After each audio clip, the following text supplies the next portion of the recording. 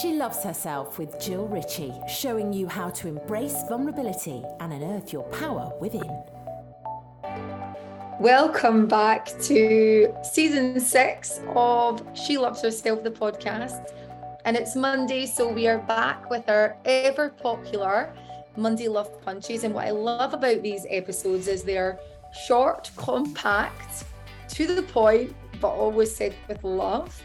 And I feel like with these episodes, we can get a lot out of just 10 minutes. And so it's always a joy to bring these back. And I want to start off the first one of season 6 being super transparent and honest. And because you guys know that ever since I've started the podcast and even, starting my business 4.5 years ago, my message has always been the same. It's about truth and authenticity, empowered vulnerability, and showing up as our most authentic self, whoever that is for you. It's unique to everyone, but how can we lean more into self-trust and our own authenticity? And often that journey involves getting vulnerable, and getting vulnerable is not comfortable. It isn't. And I've been doing this for a long time now, and it still feels uncomfortable to be vulnerable. There's different levels of vulnerability. For me, sharing certain things, I don't feel as vulnerable. But when we are in the thick of something, or we are in the middle of a process, or at the beginning of a process, making that decision, and really starting to self-trust and speak our truth, it can feel really uncomfortable. So if you are there just now, I want to really honor you and give you so much love and compassion for where you're at, because I know the journey of authenticity is not an easy journey. And there's different layers, and I've spoken about this many times. There is different layers that we unpick on our journey of authenticity and self-trust and self-honor. And it doesn't all hit us at once like a big train. We start to work through it. And it feels like the biggest thing when we start doing it. When we look back over time, we're like, God, that thing I did 3 years ago that felt like the worst thing and the hardest thing to navigate actually wasn't that hard. This is the hardest thing. So just know, wherever you are at right now on your journey of authenticity, that it's okay. It's okay to feel fear. It's okay to be scared. And it's okay to worry about other people, how they're going to react. I talk a lot about non-attachment. That's the holy grail, right? That's where we want to get to, where we don't feel attached to people's situations and things. But if you are someone who has a big heart and you really care about people, and you've been that way for most of your life, it is not easy to disconnect from that, not to feel hurt, not to feel sad, not to feel worried about other people, because most of your life you have worried about other people. And if you care about people, then there's a high probability that, you are going to feel emotional. But what we can work on is coming back to the self with kindness and compassion, and lots and lots and lots of self-love and kindness and compassion, because it's the only way, I believe, that we can navigate through authenticity, as if we give ourselves that. Quite often we are really hard on ourselves. We beat ourselves up. We use really crappy language towards ourselves, like, oh, you're such a horrible person, or how could you do that, or you're selfish. And this isn't even other people saying this. This is us saying this to ourselves. And I want to ask you this. If a friend came to you and they were navigating through something, would you say to them, do you know what? Do you know what would be really good if you actually pretended to be someone else, if you really just ignored who you were, because who you are is not good enough, and don't trust yourself because, you know, you don't have a clue about what's best for you in your life. Actually, just like pretend to be happy, pretend that everything's okay, fake it every single day, just fake it, just pretend to be someone else. Like, you would never ever say that to a friend. But every day that you are self-abandoning, not trusting yourself, being unkind to yourself, and ignoring your gut intuition, you might as well be saying that to yourself. You might as well be telling yourself to be someone else, to show up differently, to pretend, to act, to completely lose yourself. And you would never do it, right? But we do this to ourselves without even realizing we're doing it. Every time we don't say the thing that we really want to say, every time that we self-abandon, every time that we put the needs of others before ourselves, every time that we say yes when we really want to say no, every time we sit on our hands and we bite our lip, and this inner voice is like, say it, say it, say it. And every time we push it down and we don't do it, we are telling ourselves that we are not good enough, that we are not worthy enough. We are not worthy enough of speaking our truth. And that shit eats away at you. It's not easy. It is not easy to sometimes pull away from life as you know it and to make decisions based on the unknown, because you don't know what the future holds. You don't know if that thing that you want to really do will work. You just don't know. It might not work. And it's not easy to lean into that and lean into the unknown, because the controlling part of us and the mind wants to do everything to keep you safe. And because it's never seen it done that way before, it doesn't know that you're going to be safe. So it will throw everything at you. It will replay the same story about why you can't do that thing over and over and over again.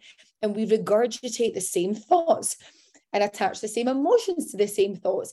And we just live in a cycle of the same thought patterns going over and over and over again.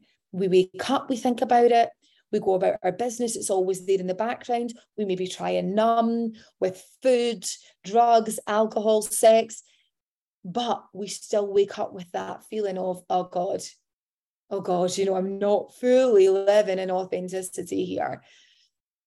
But here's the thing, guys. I say all this and you're maybe nodding and going, yeah, that's me. But what do I do? I'm so scared. You don't need to have the answers. And you don't need to do it all right now. You don't need to do anything right now. In fact, when you are in your brain and you're in that emotional part of your brain, I would suggest you don't do anything. You don't make big decisions when you're in that space. When you're too emotional about something and you think, right, I'm really emotional, I'm just going to do it now. Don't. Pause, please pause. Because when we're emotional, we don't make those decisions based on real connection and real safety and trust. We're doing it from a place of fear. So, number one, don't make the decisions when you're in that emotional part of the brain and you're feeling all up and all emotional. Instead, just really pause and bring kindness and compassion to yourself. You're doing life the best way that you can based on what you've learned your whole life. And okay, maybe there's things that you need to act on. You maybe need to address that aren't really in alignment right now. But you don't need to do it all at once. You just take one day at a time. So take that pressure of having to know and having to make the decisions off the table. You don't have to do anything right now until you're in a place where you're feeling calm, you're feeling connected, and you may never get to that place where you're 100% sure. For sure, anything that I've done, any big decisions I've made, I was never 100% sure. But over time, I started to trust myself, and I came back to the same knowing that I couldn't logically think my way out of it. I couldn't logically articulate exactly why I wanted to do the thing I did. It was more of a feeling. And that feeling grew stronger and stronger over time. And the more I journaled and the more I leaned into me and my feelings and my emotions and my self-trust, I realized that this feeling kept coming back and I had to act on it. And perhaps that didn't please other people.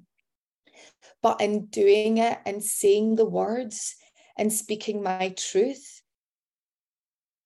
it gave me a real sense of freedom and inner peace. And when I speak to people and when I speak to clients, I don't think I've ever, over the last 4.5 years of coaching and mentoring, I don't think there's one person that hasn't said to me that they want inner peace. Inner peace. The clue is in the title, inner peace. It's not something that you seek out of you. It's not something that someone else can give you. It's something that is you. It is inside you. It is you. It exists within you. And the way to connect to that is to connect to you.